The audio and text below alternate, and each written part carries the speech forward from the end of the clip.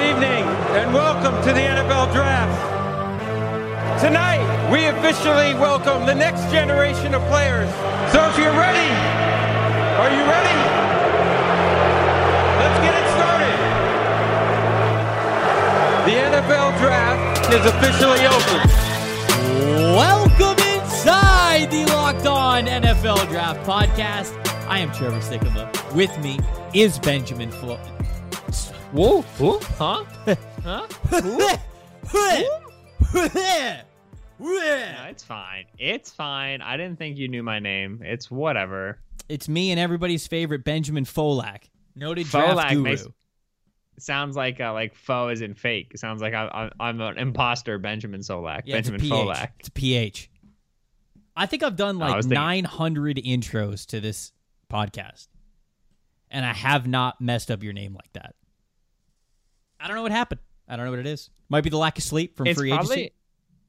It's not 900, but it is like in the high hundreds now that I think about it. Jiminy Christmas. I know. We talk way too much. All right, so what we're talking about on today's episode of the podcast, first of all, we're getting Benjamin Solak's name correctly so we can officially start this bad boy. And then, of course, we are talking about the New England Patriots once again because we are recapping what is day 2. Just out here living life, man. Of the tampering period.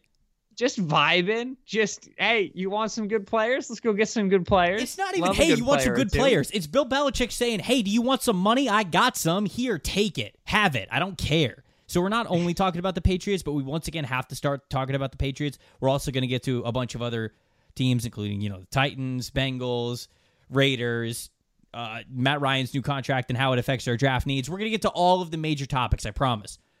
But we have to start with the Patriots. I know we started with this in the last episode, but they continued their free agency spending of what was Nelson Aguilar, Kendrick Bourne, Jonnu Smith, Devon Godchaux, Henry Anderson, Matthew Judon, Jalen Mills, and we thought that they were done. We thought they were okay, they got it out of their system, smooth sailing. We could, like a petulant child. All right, the tantrum is over. We're good.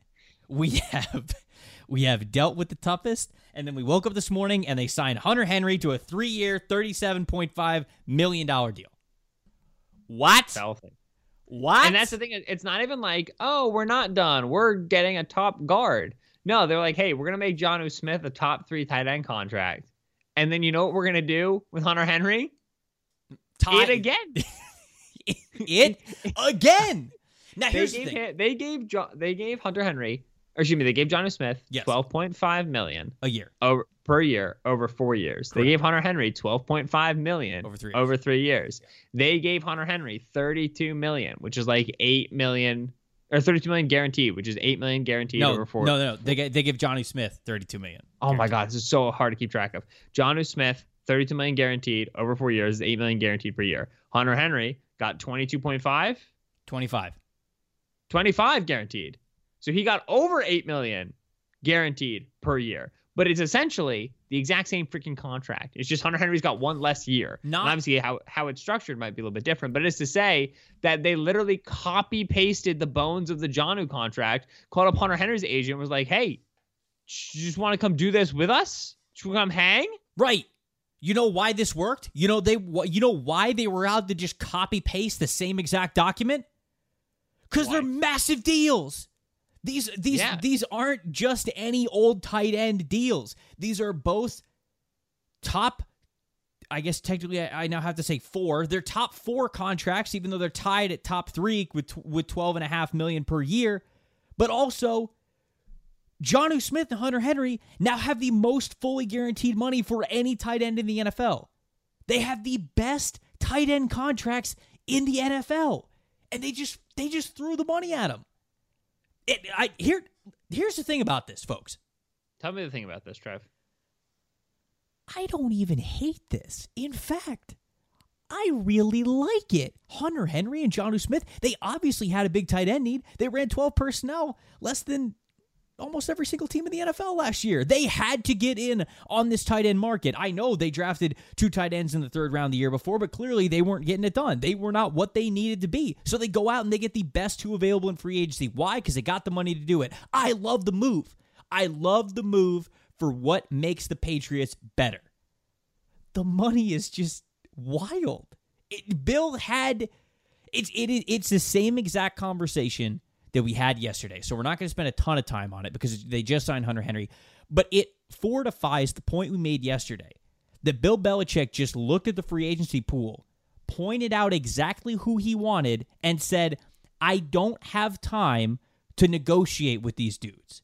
I've got a tee time Monday at 2:15, and then I've got a boat reservation for dinner at 6:30. Nowhere in between there am I going to be able to go back and forth. I might have bad cell phone signal on the golf course. We're clearly not going to have cell phone signal when we're on the boat. I can't go back and forth with these people. Here's what you're going to do.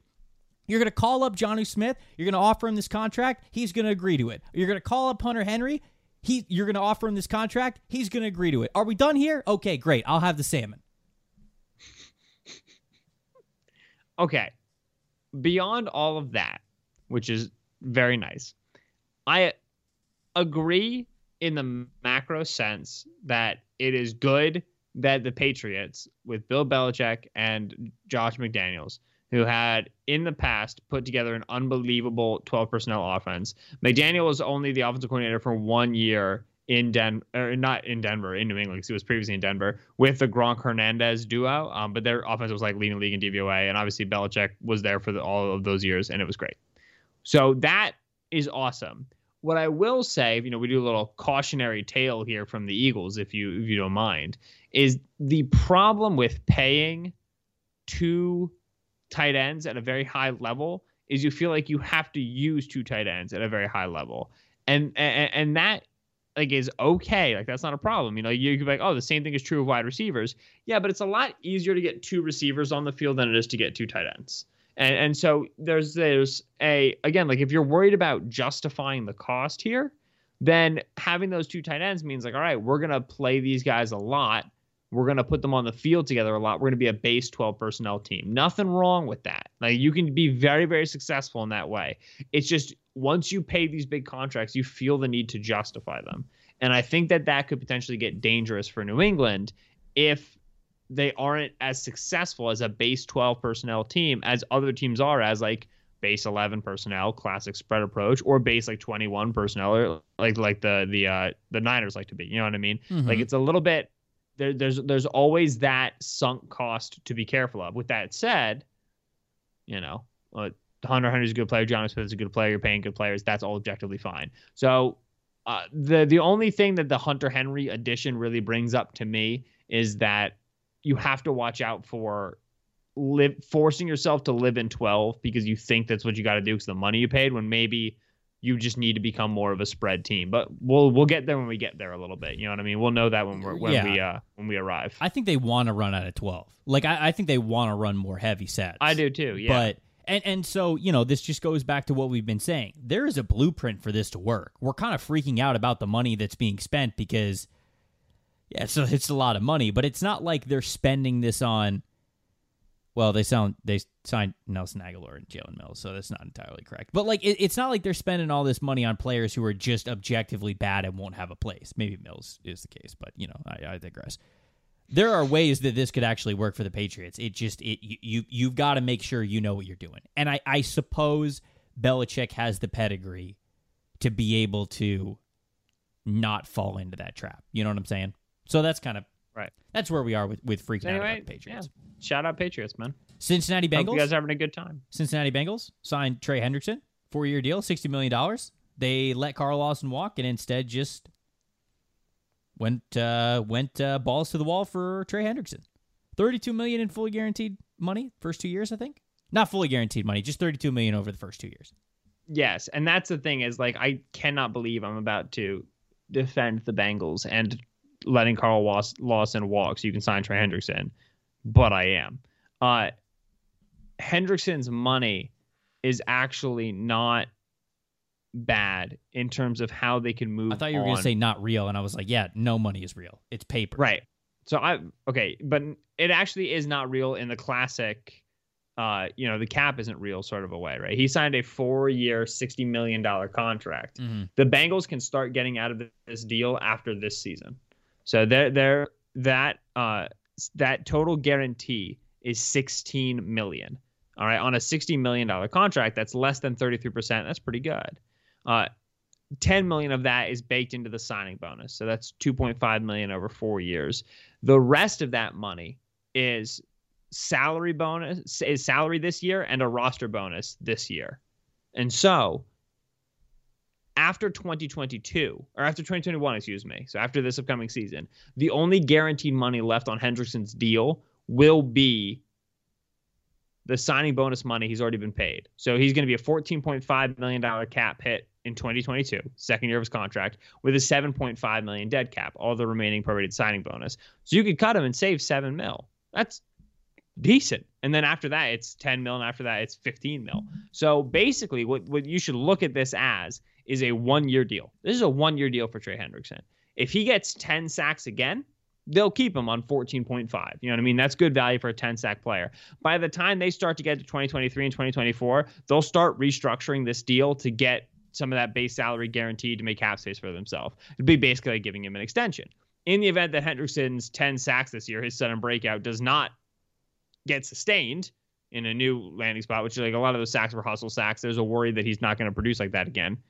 They're going to be able to cut him and save money back on the cap. This is essentially it's a decent bit more than a true 1-year prove-it deal, but it's essentially a 1-year prove-it deal in terms of how it's structured. So at first I was like, there's absolutely no way the Bengals are about to let Carl Lawson walk to then pay Trey Hendrickson more money. That's what it looked like. But Lawson got 30-something million in guarantees, right? 3 years, $45 million with like 30+ million in guarantees. Yeah, he got a lot in guarantees. Yeah. Hendrickson's only got 16 mil guaranteed, and it's all structured in the first year. This is a good deal for both players. If Hendrickson produces as he likely expects himself to produce, and as he produced last year, he'll continue to make good money on this deal. This is a quality deal for a player of his caliber. And if he doesn't, the Bengals are going to be able to get out of it. This works.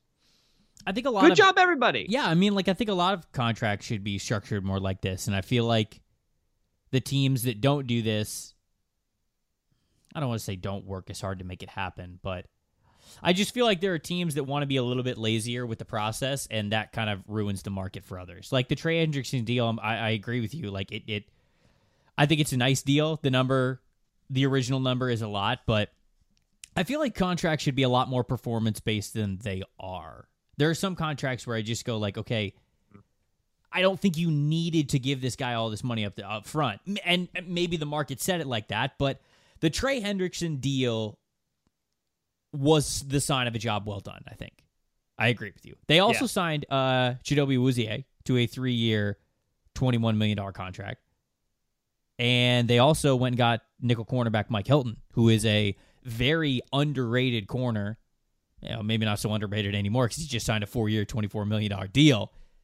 But they upgraded their corner room. William Jackson's probably not back.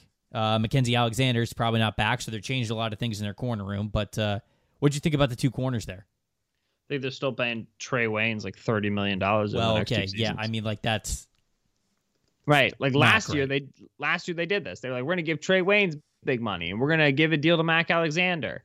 And we were like, these are bad players. And then guess what? They weren't good for the Bengals. And now you're giving Chido Awuzie 21 over 3. Sure, okay. Mike Hilton 24 over 4. I know you like Mike Hilton. I like Mike Hilton as a blitzer. I like Mike Hilton as a run defender. Mike Hilton in man coverage? Not as much. So you can put money on players and say that putting money on them makes them good, but that only works in the summer. Eventually they got to put cleats on and play. Listen, I don't believe that's true at all. I don't think that just because there's money on the player that makes them good. I'm certainly higher on Hilton than you are, but I also think that they got good play out of Mac Alexander last year from the nickel. So that's a lot of money to be given Mike Hilton, depending on what Mac Alexander gets. He hasn't signed anywhere yet, right? I don't think he has. No, I don't believe he has. Okay. And obviously William Jackson's still in the market, and so there's no way they're bringing Jackson back after the Uzi deal and after the Hilton deal. So it's like, all right, I don't think your corner room got better. I'm impressed that you spent money. You always spent money on Chido Awuzie. All right, let's see how this goes. I don't think he's gonna be better than William Jackson, man. And I don't know why you're going cheaper at this position. It's a premium position. You're not a very good team. So I don't know. I think that's too much for Awuzie. I think it's too much for Hilton, and I'm not surprised it's the Bengals who made those decisions. You know what I mean? We're gonna talk. That was so mean. I felt very rude. You did. You got a little savage there. We're gonna talk about the Raiders' offensive line or what's left of it. The Raiders don't have an offensive line to talk about, brother. After we get to this ad read, BetOnline's the fastest and easiest way to bet on all your sports action. Football might be over, but NBA, college basketball, NHL, they're all in full swing. BetOnline even covers all the award shows, TV shows, reality TV, whatever you're looking to put money on. BetOnline has you covered for all of the news, scores, odds, and it's the best way to place your bets. Plus, it's free to sign up. You can head over to their website or use the mobile device to sign up today. Receive a 50% welcome bonus on your first deposit. That promo code that you got to punch in for that is locked on. All caps, one word, locked on when you make that first deposit. BetOnline, your online sports book experts. We're going to get to whatever remains of the Raiders' offensive line and much more that happened on day 2 of the tampering period after the break. Betting on the NFL doesn't have to be a guessing game if you listen to the new Locked On Bets podcast hosted by your boy Q and handicapping expert Lee Sterling. Get daily picks, blowout specials, wrong team favorite picks, and Lee Sterling's lock of the day. Follow Locked On Bets, brought to you by betonline.ag, wherever you get your podcasts. It's a good segue because your boy Q, one of the hosts of that podcast, he's a big Raiders guy. He also hosts Locked On Raiders. And so now we get to talk about what the Raiders have done with their offensive line. Today, amongst a lot of other moves that they have made on their O-line, they decided to release Rodney Hudson, which was a shock at first. And then you realize that they're actually paying to do it because he has $15 million dead cap and will actually make them $2 million worse on the cap for releasing one of the best, most reliable interior and just plain offensive linemen in the NFL. And that took this from shocking to, oh my God, what in the hell are Gruden and Mayock actually doing over there? So, okay. The Raiders offensive line, I remember we did like an offensive line draft during the offseason. I took the Raiders quite high in that, if memory serves. Because at the time, they were a good offensive line. Yeah. From left to right, Colton Miller, Gabe Jackson, Rodney Hudson, Richie Incognito, and then Trent Brown. They trade Trent Brown to the Patriots. Okay, cool. Save $14 million on the move. Nice. Good player, but $14 million is also helpful this year. Cool beans. They cut Richie Incognito. All right. $5.5 million in space generated. Incognito's played well for you. Obviously, like Incognito's a little bit of an inconsistent guy to rely upon. He's had his mental health struggles. He's had his struggles off the field. Maybe you want to move on from him. Maybe you think that 5.5 can be spent elsewhere this year. Okay. Gabe Jackson isn't even officially released yet. I think it's been reported. Yeah, he's not officially off the team. Right. Raiders to release Gabe Jackson reported March 3rd. I'm looking at Josina Anderson reported this. They saved 9.5 by cutting him, though obviously with the other moves they've made, it's are they going to do that? But anyway, it's been reported they're doing that. I don't really know the situation there. Is Gabe Jackson going to be a post-June cut? Post-June 1? Maybe. I mean, they're saving 9.6 on him already. How much more you need to save on the cut? Oh, shoot. I typed in the wrong thing. Wow, maybe learn something. Okay. And then I'll get back to you. And then you have Rodney Hudson, who, okay, all these other moves, you've at least been able to explain it with cap movements, and you're expecting subsequent free agent signings that are going to indicate why these moves were made. And instead, you learn that Rodney Hudson costs money. Now, Hudson wanted to get out. He gave back reportedly some signing bonus money to try to expedite this. He requested his release. Yeah, maybe it's why? because why? Right, maybe he doesn't like Gruden apparently. Okay, maybe but this is a problem. Yes, maybe it's all right, you're getting rid of my buddies. I want to play with my friends, bring my friends back. I don't know, but now we just got Trevor, the best Derek Carr season we've ever seen. We just got it. And now he's going to completely lose all of his protection. Mm-hmm. And he's going to now be relying on rookie receivers because Tyrell Williams is gone. Obviously, Tyrell was never really a thing. Nelson Aguilar gone to New England. It's Darren Waller, and then it's Henry Ruggs, and it's Brian Edwards. This is going to be the approach. It's the infrastructure on offense is crumbling. And the criticism coming into this offseason was that Gruden and Mayock could only invest in an offense, and the defense needed attention. And guess what? Since then, the offense has gotten just worse at every single turn. What is good about the Las Vegas Raiders? What's good about the team? To me, there's nothing that remains, and that's extremely concerning. That was my first thought. Was the Derek Carr point that you made, where what's Carr's? I should have looked this up beforehand. You're looking for Carr's cap hit this year? Yeah, I'm looking for Carr's overall contract. Okay, so his cap hits. It's really not that big. I mean, like his cap hits $22 million this year, and he only carries $2 million in dead cap. So if you move on from Derek Carr, like even if you just cut Derek Carr, you're saving yourself $20 million on the cap. Next year, he's a $19 million cap hit. Again, not very much. No guaranteed money, so you can move on from him any time. And then 2023, that's the end of his deal. He's going to be 30 this year. He's going to be 31 next year. How do you think having him on your team does anything over the next 2 years? How do you look at this Raiders team, think of what could be their winning window, which is truly no longer the case with an offensive line that is decimated, a young wide receiver? I mean, like, look at the best things that they have the most on offense. Okay, Darren Waller, yes, that is one good player right there. Josh Jacobs is still very young. Henry Ruggs is coming into his own. Hunter Renfrow is a slot wide receiver. Bryan Edwards barely even played last year. Now you're getting an entirely new offensive line? Trade Derek Carr. Trade Derek Carr. And they were one of the teams on the hypothetical Russell Wilson, I don't want to be traded, but if I did want to be traded, I would want to be traded too list. And Dallas is off because they re-signed Dak, and the Chicago just left because, I mean, they didn't really leave. Like, they would still trade for Russ if they could, but they just signed Dalton. And so, they signed Dalton, and then Schefter came out with his tweet saying that they made an aggressive push for Russell Wilson, and the Seahawks said no. So I don't think Schefter is tweeting that out if the Bears still thought there was any way Russell Wilson was coming to Chicago. I don't think he is. But I don't know. I don't know what you do. What do you do with Derek Carr at this point? You play him for the next 2 years. You're mediocre for another 2 years. Mike Mayock gets fired after next year. Gruden goes on the hot seat the year after that, but you're not going to fire him because he's only 5 years into a 10-year deal. Ooh, let's check the Gruden tracker. He still has, 6 years, $63 million to be paid out? I'll be able to tell you exactly. Just wait until I click through this link. Stupid. Are you familiar with the is Gruden gone yet clock? No. Oh, I this was a thing right when he signed the deal. And it's now, I just reposted to my Twitter. You can find it on my timeline. If you go to You're really going to make me go to your timeline? I was literally about to read the address before you cut me off. It's isgrudengonyet.com. The center of the page is the word no in all caps.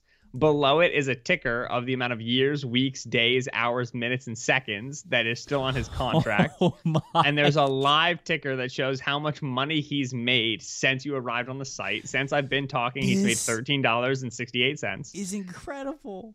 Shows the amount of money he's made in total and how much he's still owed. So to answer you, Trevor, Gruden is still under contract for another 6 years, 43 weeks, 1 day, 15 hours, 3 minutes and 27 seconds, 26 seconds, 25 seconds, 24 seconds, and he's still due $68,089,466.20, $465.68, 32 cents, 0 cents, so on and so forth. I think it's a great site. I think that John Gruden is a very good football coach. I really do. Okay. Tampa Bay bias, whatever. No. I think that he is a very smart football coach. I really do. He is an awful team builder and roster builder. Are you about to tell me that the head coach should not have major impacts on roster control in a healthy NFL franchise? The head coach should not have major roster control in a healthy NFL franchise. I mean, you can even go back to when he had success, of course, when he was with the Buccaneers. Look at the defense that he inherited. Of course, it's Tony Dungy's defense. It was already built before then. It was a Hall of Fame defense with just star-studded players everywhere. And then when Gruden got there, of course, like they had guys like Keyshawn Johnson, they had Brad Johnson, they had a solid offensive line, they had the running game that they needed. And all Gruden did with that team is he made the offense capable enough to complement the defense the way they needed to. From talking with my boss at PeterReport.com, Scott Reynolds, about the good old days, as we used to call them, because Scott covered the team even way back then. Wow, Scott's old. Shout out, Scott. Jeez, didn't mean that. That's what it sounded like to me. Scott would tell me stories about how Gruden would come into the Glazers, who is the owner of the Buccaneers, come into their office and just demand that they go out and sign these just big name 30-year-old free agents to come to the team. And they're like, no, like what? No, we're not doing that. Like this guy, one, this guy's not very good. Two, we're not going to sign like this just old player. And just like the demands that Gruden had and the stories that I know of him as a team builder, even going back to the early 2000s with the Buccaneers, have always been bad. I don't know what's going on behind the scenes with the Raiders. Not many people do. But whatever it is, it's going to get Mike Mayock fired next year. I really do think that Mike Mayock's going to get fired a year from now because I think that he is going to. Look at the Raiders. Do you think the Raiders are going to be better this year, Ben? Do you think the Raiders are going to be better this year? Or do you think the Raiders are going to be better this upcoming year than they were the past year? No. How does Mayock not get fired? At that point, you are 4 years into Gruden's tenure. You are 3 years into Mayock's, or did they come in at the same time? They came in 1 year. Mayock was 1 year after Gruden. Right. Okay. So Mayock's been there for 3 years. You then look at Mayock's draft classes and you go, okay, there's a lot of holes here. You no longer have a good offensive line. The team took a step back. Your franchise quarterback is now in the final year of his contract. Your winning window does not exist. There's no timeline for it. You're out. Goodbye. They move on from Derek Carr. They move on from Mike Mayock, and John Gruden stays because you can't get rid of him because you signed a stupid contract. That's the path we're on. The Gruden contract, man. I mean, like, at the time, we were all like, what? And now we're all like, what? Like, you gotta be kidding me. It's nuts that we got all the way here. And yep, indeed, here we are. I remember writing about the Mayock hire when it happened. And I remember people not being happy about what I wrote about the Mayock hire when it happened. Because we all love, like, Mike Mayock as a dude who was in the media, who, like, Mike Mayock would drop his positional top fives, and I would just like be like, this is it. Like, this is not only is this like the order in which they're going to go off the board, but there are going to be names here that I don't know. They're going to matter. His last public board, he just dropped Will Dissly in the middle of nowhere. We were all like, who is Will Dissly? Like, he's a Washington tight end with 4 career receptions who's going to go in the second round. That's exactly what freaking happened or whatever. So, like, Mayock was the man. The only way, this isn't like Louis Riddick, who has front office experience and now is a league guy, now is a media guy and is trying to get back into the league. The only way a complete and 100% media guy was going to get a job like this was under completely insane circumstances. And those insane circumstances were John Gruden on a lifetime freaking contract for a Oakland Raiders team about to move to Las Vegas. This was the only, and you know, Gruden and Mayock undoubtedly would hang out at events when Gruden was a broadcast guy and when Mayock was not a broadcast guy, but a TV guy. And they would talk about what they would do if they ran a team, and they were like all these grandiose ideas. And then rubber hits the road, and guess what? It's really, really hard to evaluate prospects. It's really, really hard to build a team successfully. And unlike all of these other GMs who have tried to build a team, who have tried to evaluate prospects and been bad at it, Mayock does not have the institutional safety net that is the cocoon of NFL bodies and NFL experience. He is an outsider. He is being given a shot that a bunch of other people in the league do not believe he should have. He is set up to be a scapegoat from day one. Right. We tried it with this guy and it didn't work. It's such an easy explanation. Right. And especially when there are, you know, you didn't necessarily get to put together the greatest staff because there weren't necessarily all of these guys who wanted to work for you because they wanted your job and yada, yada, yada. So all of this to say, this was an uphill climb for Mayock, but it was the only climb he was going to get. He got it. He drafted Cleveland Ferrell at 4, you know, and he drafted Jonathan Abram in the first round, drafted Damon Annette in the first round. Maybe. Okay. We say maybe, but what at the end of the day, who's responsible for it? It's the GM. Right. This is I am 100% echoing your point when you say he was set up to be a scapegoat. He always was. Coming in 1 year after Gruden, being somebody that doesn't have the experience to stand up to him, doesn't like all of that, like all of this. It goes toward, you know, like the head coach being the one to hire the GM. All of that comes into the fact that if they were going to fail early on, which it was a good chance it was going to happen with Gruden's track record of team building and when he's in control, Mayock was going to be the first to go. And this has kind of probably always been the plan. And I like Mayock. I think Mayock's a good dude. He's fun. I loved him as a broadcaster. He was a really good personality on NFL Network. Like, I objectively liked Mike Mayock, but unfortunately for him, I think we're going to see him on the NFL desk a lot sooner than he would have liked. This was the swing he was going to get, and I'm glad that he took it. And I am too. Right. We all would. John Gruden wants to call me up to be a scapegoat tomorrow. Absolutely. Right. And so it's like, what do you say? But, shout out Mike.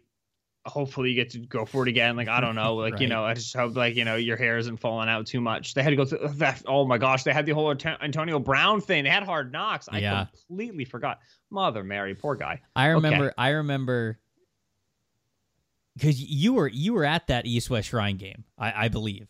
When we saw him, when it was all going down. When we saw Mayock and Drew Rosenhaus was there as well. And I remember walking by Drew Rosenhaus having a conversation Antonio Brown's on the phone, agent, talking. Yes, Antonio Brown's agent at the time, talking to someone. And I remember him saying, like, just I can't get him to listen to anybody. Like, he won't listen to me. I don't know what to tell you. He's not gonna listen to me. But he said Antonio's name, so I was like, oh damn. And I was just walking by him in the hallway, so it's not like I'm gonna see to stay there and listen to it. But then I remember seeing Mayock and Rosenhaus have a heated conversation in the corner of Tropicana Field where the East-West Shrine practices were going on, talking about Antonio Brown. So that was his first time on the job, and that's a story that's very random of what we're going on. But not great times for the Las Vegas Raiders. You know what, Ben? Tell me. Everybody in life needs to find someone that they love and appreciate as much as Dave Gettleman appreciates Leonard Williams. Leonard Williams I thought got you were throwing to ad, to be honest. Yeah, I know. I thought we were doing an I wasn't sure where we were. You got me. No, we're not for ad time yet. Leonard Williams got a 3-year deal. $63 million, including $45 million fully guaranteed. Yeah, buddy. Only way to do it. When you have a solid player, you have to pay him like he's elite, Trevor. Especially after you traded multiple picks to franchise tag him. You just got to keep on all. He was a top 5 pick. Was he a top 6 pick? Top 6 pick? Top 5 pick? I think he was an early pick. Leonard Williams went 4. Oh, no. Guess. Don't look it up. I'm going to look it up. I'm guessing 4. I think he went. No. I thought. No, he went 6. No, he went 6. No, but Jamal Adams went 6. They both went to the Jets. Did they both go to the Jets at 6? No, Adams went 5. It's 6. Leonard Williams went 6. Lock it in. Leonard Williams was picked number 6 in the 2015 Yeah, why don't you NFL draft. suck it there, Chief? What are you talking Anyway. about? I said 6! No, yeah, I said it first. No, I said 6, no. and you said Jamal Adams. Jamal Adams didn't get picked until like 2 years later. Right, I was trying to think of Jets players and the numbers at which they were picked. I said top 5 player. Wait, was he a top 6 player? And then you said 4. I was right before you were right. End of story. I win. Goodbye. Anyway, Leonard Williams is a good player. This game is good. BS. He's good for the Jets, and I think that this is or he's good for the Giants. I think this is a fine deal for them. I totally get it. It's just too much for that player, and sometimes that's what you do, right? You just pay too much for a good player. You overpay, but this is now the second highest paid interior defensive lineman, and I'm not sure he's going to produce on a yearly basis like that. I mean, you're right. Leonard Williams is a really good player. The Giants couldn't lose him. That was it. They put themselves in a situation where they couldn't lose Leonard Williams. They franchise tagged him. They were going to get a long-term deal. That's it. We have William Jackson news breaking on the podcast. Oh, okay. What William Jackson has reached an agreement with the Washington football team. I like it. Yeah, nice. Do we have the lost details? Ronald Darby. Just Schefter just tweeted a minute ago. Okay. Ronald Darby, William. So Ronald Darby went to the Broncos. Yep. And now this is William Jackson replacing him. Likely a better player. Likely a healthier player as well. You can project availability with more confidence in William Jackson. And I think that it's a match quartersy approach in Washington, I think that Jackson will be successful in that role. Now, I'd be curious to see how his numbers compare to the numbers of Ronald Darby, because I think that Jackson's probably an over $10 million per year player. But if it's close to Darby's numbers, to me that's a significant upgrade in play at only a smaller uptick in price. That's going to be a win for the Washington football team, who I've loved everything Washington's done so far, including signing Ryan Fitzpatrick, baby. This podcast endorses this decision because I'm pretty sure we talked about it at some point. No, I love it. 1 year, $10 million deal, if memory serves, at its full escalator, at its full incentive. No, full incentive is 12 mil, actually. Full incentive is 12, excuse me. So deal's at 10, full incentive is at 12. This is the best quarterback that was going to be available for a team in a competing window, which I would argue Washington is. No doubt. Obviously, they won the division at 7-9, so it's not like they were a home run team, but the defense really locked things down. The young players on offense started to establish themselves. You lost Ronald Darby. You get William Jackson. You solved that problem. You need to deepen your wide receiver room behind Terry McLaurin and shore up your tackle positions. You've got Chase Roulier. You've got Brandon Scherf. Your interior is great. But your right tackle, Morgan Moses, is getting older, and your left tackle obviously was a bit of a turnstile after you've lost Trent Williams. You want a starter at tackle and a starter at wide receiver remaining on this free agent market. If you can get both and it frees you up in the draft, you're in a great position to field a competitive team in 2021. Hopefully, then you get a free agent quarterback on the market for 2022, because I don't think you're going to be in a position to draft a quarterback again. But we'll deal with that problem when we get there. Right now, let's finish dealing out the roster. I love them for Kenny Golladay. I think he would be a great. I would too. Patrick. And Kenny Golladay is still unsigned as we record this right now. And just an awesome alternative to Terry McLaurin. Just two very different players. Yes. Who will complement each other well. It will allow McLaurin at times to line up in the slot. It will put Golladay on the line of scrimmage, give McLaurin the Z alignment. Yep. And I think with the Z alignment, McLaurin can get off press. He's awesome. But that Z alignment off the line of scrimmage means you can put him in motion. Right. Now you can right. That's perfect. Things with him. You can throw him screens. That's great. Right. I think McLaurin is still your target one, even if you're paying Golladay more. But that's a nice problem to have, even if you're trying to balance two divas. You know what? Like, that just means you got two good players. I don't think it's a diva. I mean, Terry McLaurin was voted a team captain immediately already in here his second year. So like the dudes, right. I think that he would be totally fine with that. And obviously they're going to extend Terry McLaurin, but he's also just coming off of, he's halfway through his rookie deal in which he was drafted in the third round, right? So I'm sure that they're going to get to him eventually. It's not like when he sees Golladay get money, he's like, well, why the hell am I not getting money? He's only halfway through his rookie deal. He knows that's not how it works. I think that he also knows that he is absolutely going to get paid over the next year, maybe 2 years, depending on the timeline of when it happens. By the way, the William Jackson contract, 3 years, $42 million, 26 guaranteed. So that's 14 per? Yes, it is. Yeah, that's market.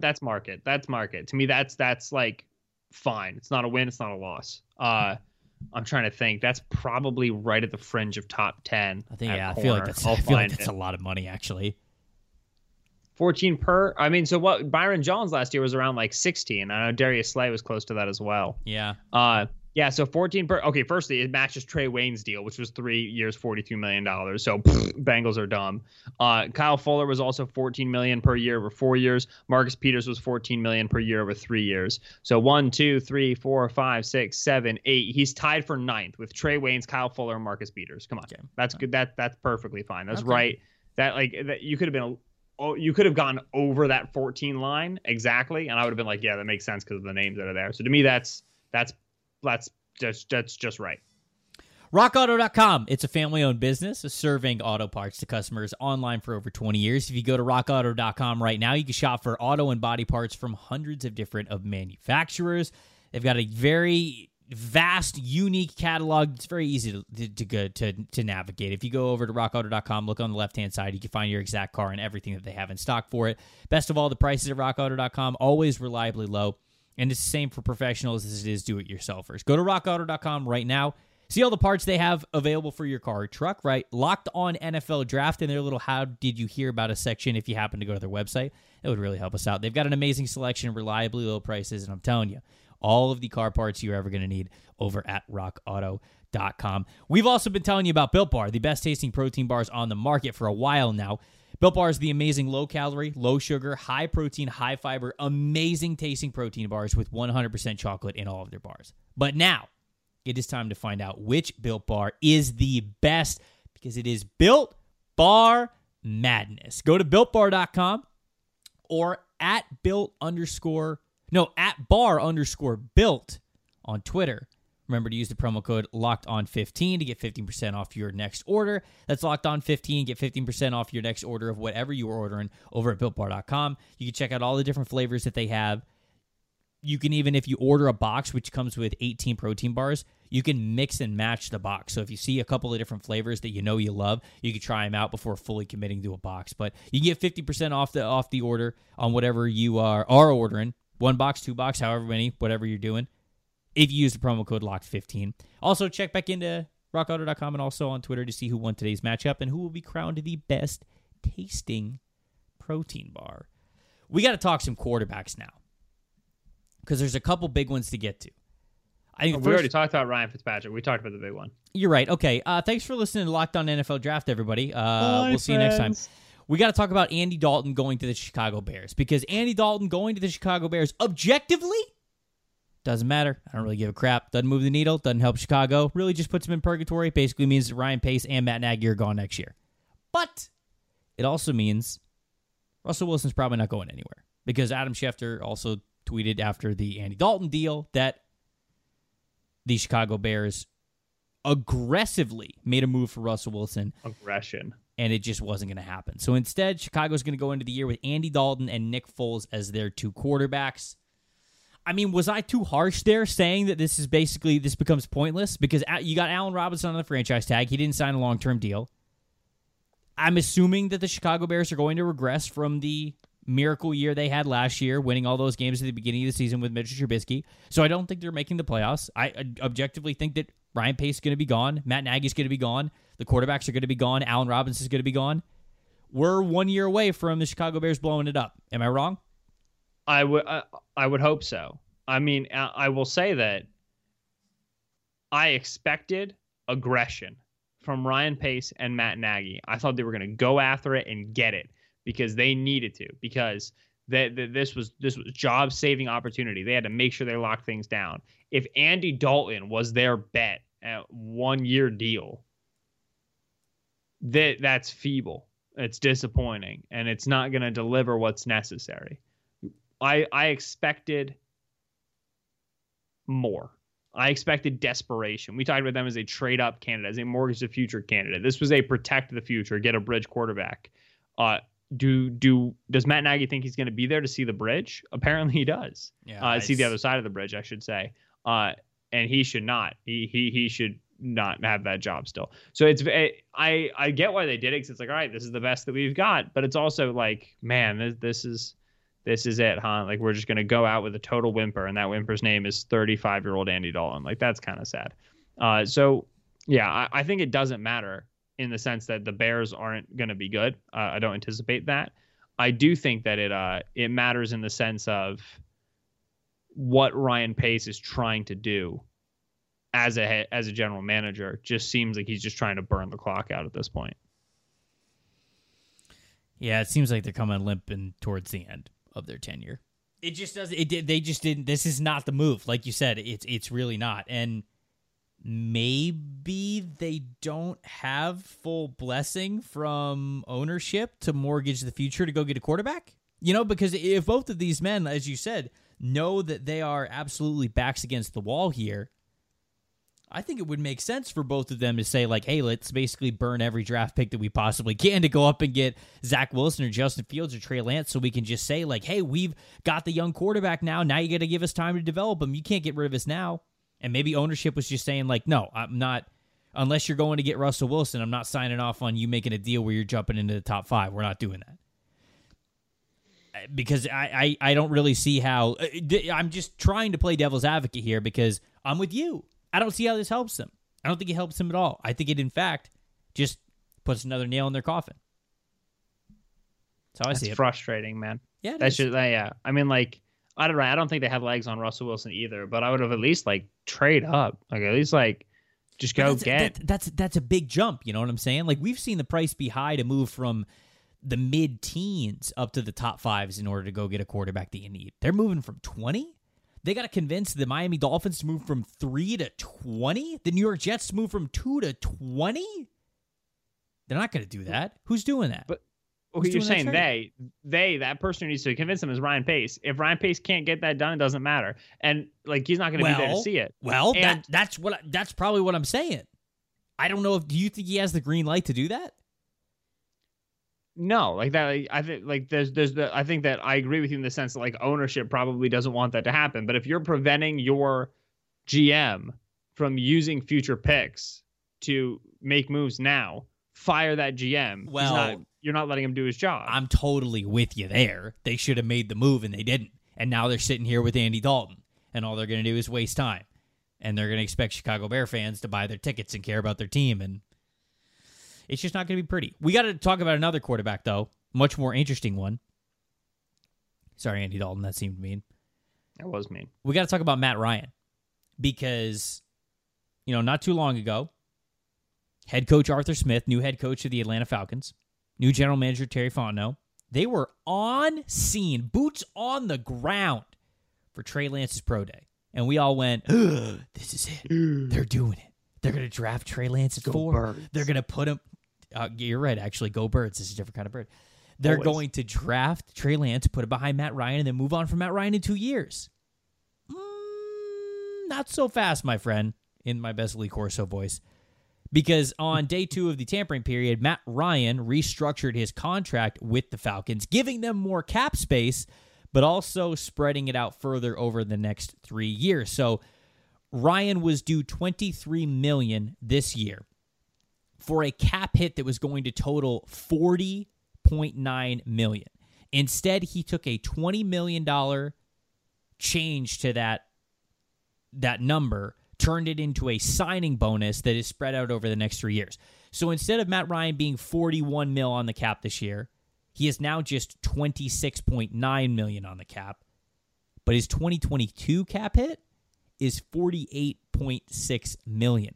So not only is Matt Ryan not going anywhere this year, now there is not really even an opportunity for him to go anywhere next year. So that ruins the dream of potentially drafting a quarterback, because if you think about it,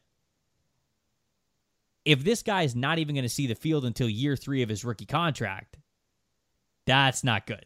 That all of a sudden is taking away from the advantage of you drafting a quarterback early.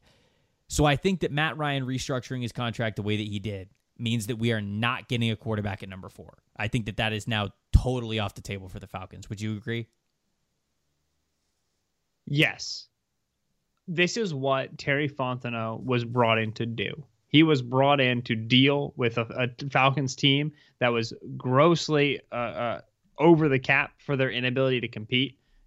You bring in Fontenot, who's from New Orleans, who's going to be able to deal with this bad cap situation, going to be able to make the necessary, mortgage into the future moves. It's got to be done in order to get cap compliant this year, while also having hopefully the keen scouting eye to bring in young, effective players on rookie deals such that you can go out there and field a competitive team in a couple of years. It's clear that from their internal evaluations, they believe that their best shot at doing that is with Matt Ryan over the next X number of years, 4 years, 5 years on this deal. And so that's what they're going for. I respect it. I get it.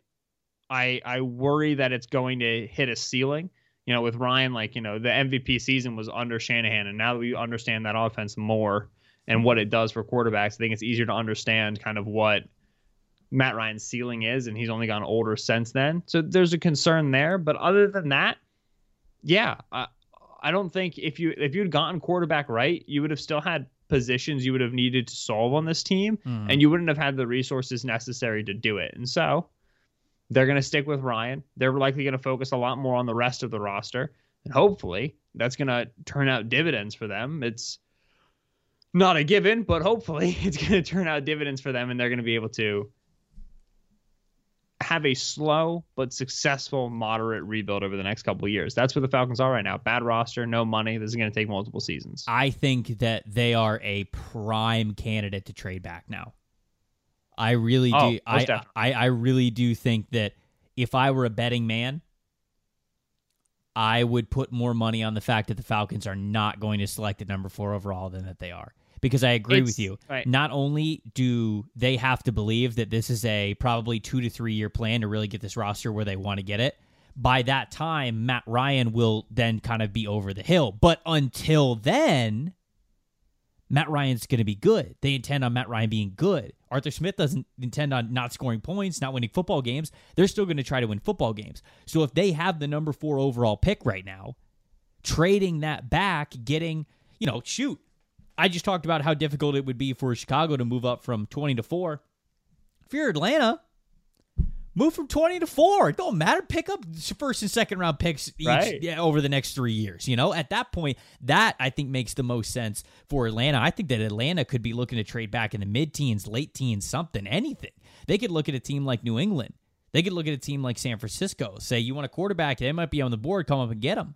So if I'm the Falcons, I think that them trading into the middle of the first round and picking up as much 2020 and even 2023 capital that they can would actually be the most advantageous thing for their rebuild going forward. Not for nothing, but we sit with Atlanta on mock drafts when we did mock drafts, which we're never doing them again.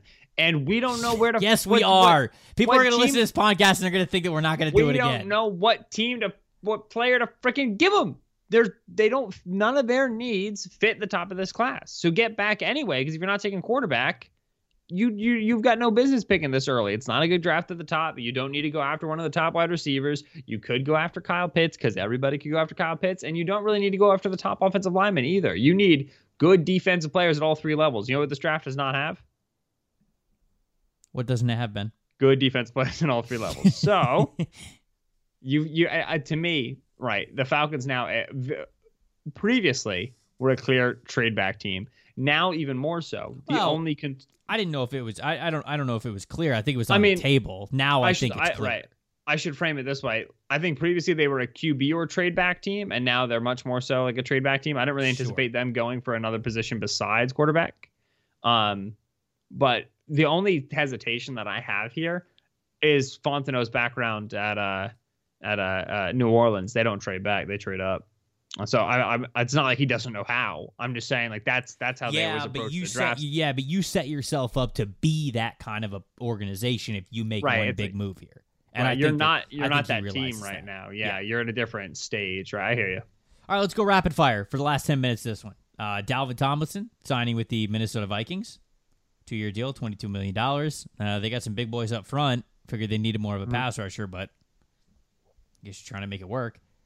Dalvin's probably about a $10 million player. I get that. I don't really get it from Minnesota in terms of I agree. I think that they need some juice up front, but good player. Tennessee Titans move on from Dennis Kelly, move on from Adoree Jackson, signed Janoris Jenkins. They've already moved on from Malcolm Butler. I mean, this is just going to be a very different looking Titans team. By different, do you mean bad?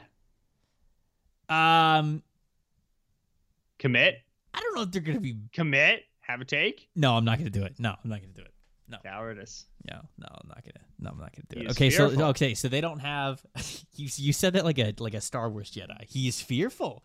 Okay, so they don't have Jonnu Smith. They don't have Kelly. They don't have Adam Humphries. They don't have Corey Davis. They don't have Malcolm Butler. They don't have Adoree Jackson. They do have Bud Dupree. Big ups, Bud. 16.5? He year? Got 5 years, $85 million. Whew! That is 17. Mother Mary. Healthy. Jaylen Brown. He's an Jayon? Yeah, Jayon Brown. Sorry, I always want to. Jaylen Brown is a guard for the Celtics? Yeah, so you're right. He is. Yeah, they might be bad. Yeah, I don't think the Titans are going to be as good this upcoming year. I think they're going to be markedly worse, which is okay. Corner becomes a huge need now for them, right? With number 22, if we're thinking about I mean, wide receiver as well. If you get a Rashad Bateman in there, I think that makes a ton of sense. They'll certainly need the offensive weapons. So I think Rashad Bateman, potentially Terrace Marshall if you're that high on him. J.C. Horn's a guy you could look at. Greg Newsome. Those are the ones that pop out to me as new draft needs for the Titans. I guess they probably need O-line too, right? I got to look it up. I'm thinking about Wilson no longer being there and Kelly no longer being there. Right, and Kelly was like a fine right tackle. I get it from a cap perspective. I don't really get it from a good player perspective. Right. I will say I think that they did get Christian Fulton last year. Fulton had some good reps. Yes, they have. He Fulton. Got banged up. Yeah, right. Which I'm not sure how far in on Fulton you want to go. I'm not sure how much that's I think you got to give him a chance, though. So I think you're going to have to, whether or not you want to. I'm just saying, I don't think that should deter you from an early pick. So I think it's corner. I do think it is wide receiver because even if they're trying to rerun the Arthur Smith offense, you need multiple. You need two receivers. They didn't just lose Corey Davis; they also lost Khalif Raymond, and I think they lost Adam Humphries as well. Like this is everybody. Jonnu Smith, obviously. Right. The rest of their tight end room is still free agent. They have no pass catchers, so wide receiver is going to be there. Corner is going to be there.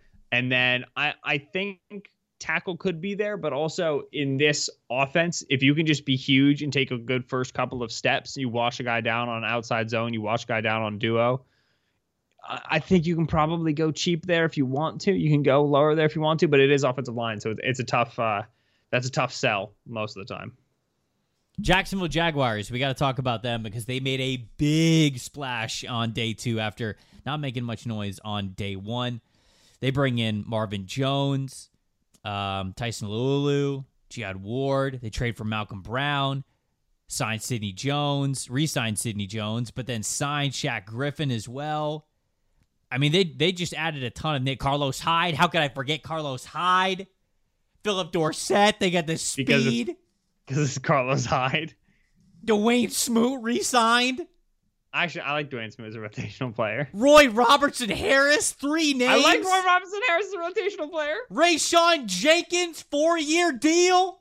That was like the biggest deal that didn't go reported last. That was a day 1 deal that he signed. It was a big one, and nobody really said anything about it. 4 years, $35 million.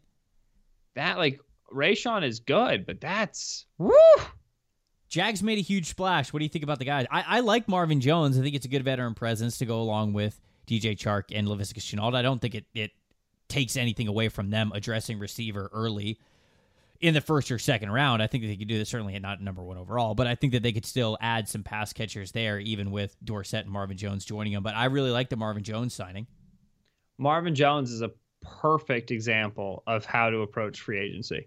He's a wide receiver 2 in Jacksonville. He doesn't take over above DJ Chark at all. Chark's your wide receiver 1. Chark has yet to play a 16-game season in the NFL. So if you're going to back up DJ Chark, I want you to be able to do the things that DJ Chark does. In the event that Chark goes down, I need to put you in as my wide receiver 1. Jones is a very good catch point player. DJ Chark's a very good catch point player.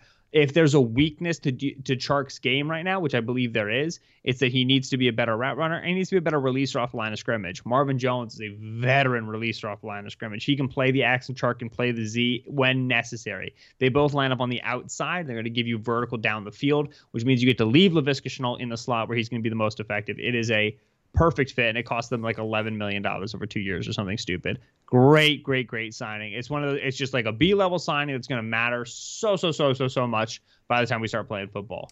Great signing. Their corner room now is pretty filled out. I mean, they've got Shaq Griffin on one side, they have CJ Henderson on the other, and then they have Sidney Jones playing the slot because Sidney played a lot of slot for them last season.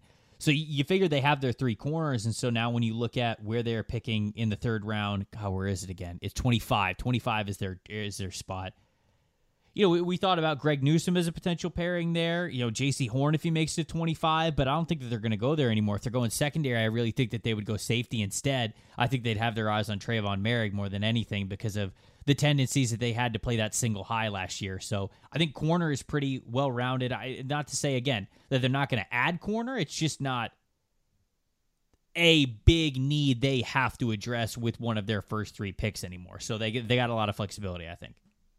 Shaq and CJ is an interesting grouping who do I want covering wide receiver ones? It probably changes based off of body type and skill set.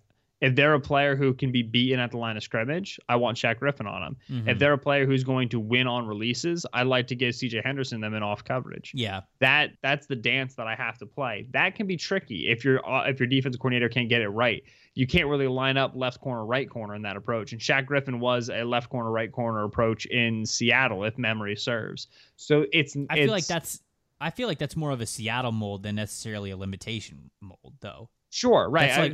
That's just always what Seattle seems to want to do. No, I don't disagree, but Shaq Griffin's been taking reps on one side of the field. That's fair. That's fair. For a while, you know what I mean? Like it changes your muscle memory, it changes your level of comfort. It's gonna take some finagling. I would not be surprised if they have some growing pains early, and then they're a lot stronger in pass coverage in the back half of the year after they really settle in on a new scheme, new approach, young player, old player, and figure it all out. Last guy that we're going to talk about before we get out of here, Tyrod Taylor, 1-year deal, $12.5 million. God, Taylor. To the Houston Texans? Somebody, I don't remember who it was, said that, like, I love Tyrod Taylor, but they have just this he has this unbelievable ability to sign with teams whose fan bases won't want him to play. And I thought that was amazing, right? Yeah. Just like, I'm in Cleveland. Everyone wants Baker. I'll go to the Chargers. Everybody wants Herbert. I'll go to the Texans. The only way I'm playing is if they trade Deshaun. None of these fan bases actually want me to take any snaps. He's like the anti-Ryan Fitzpatrick. Right. Wherever he goes, like, this guy's going to be starting by week 12. Because I love Tyrod. Yeah. He's awesome. I mean, like, for what he is, I don't think he's a franchise quarterback or anything, but, like, I really do love Tyrod's game. I think he's a good quarterback, and I think he's got the short end of the stick in a lot of his stops recently. But him getting a potential $12.5 million deal, I think that was nice for the Texans because it's obviously heavy incentives on if he ever becomes their quarterback one for whatever reason. So good for Tyrod. There we go. That's the day 2 recap of everything that happened in the legal tampering period. The official start of the 2021 league year begins tomorrow on Wednesday. Ben and I aren't going to recap, or we're not going to devote a full episode to any free agency recap. If some big dominoes end up falling tomorrow, we're certainly going to mention it. But we're going to get back to our final prospect scouting rankings, notes, film assessments. Event. We're moving on to the offensive side of the ball. We covered everything defense. If you missed any of those episodes, you can go back and listen to them. We covered safety, corner, off-ball linebacker, edge, and interior defensive tackle. We give you all the scouting notes that we have on those guys, plus our final rankings. Now we're moving to the offense, and we're going with the offensive line. We're starting in the middle. We're starting with the interior offensive linemen, centers, and guards. That's coming up tomorrow. Until then, you guys keep it locked right here on Locked On NFL Draft.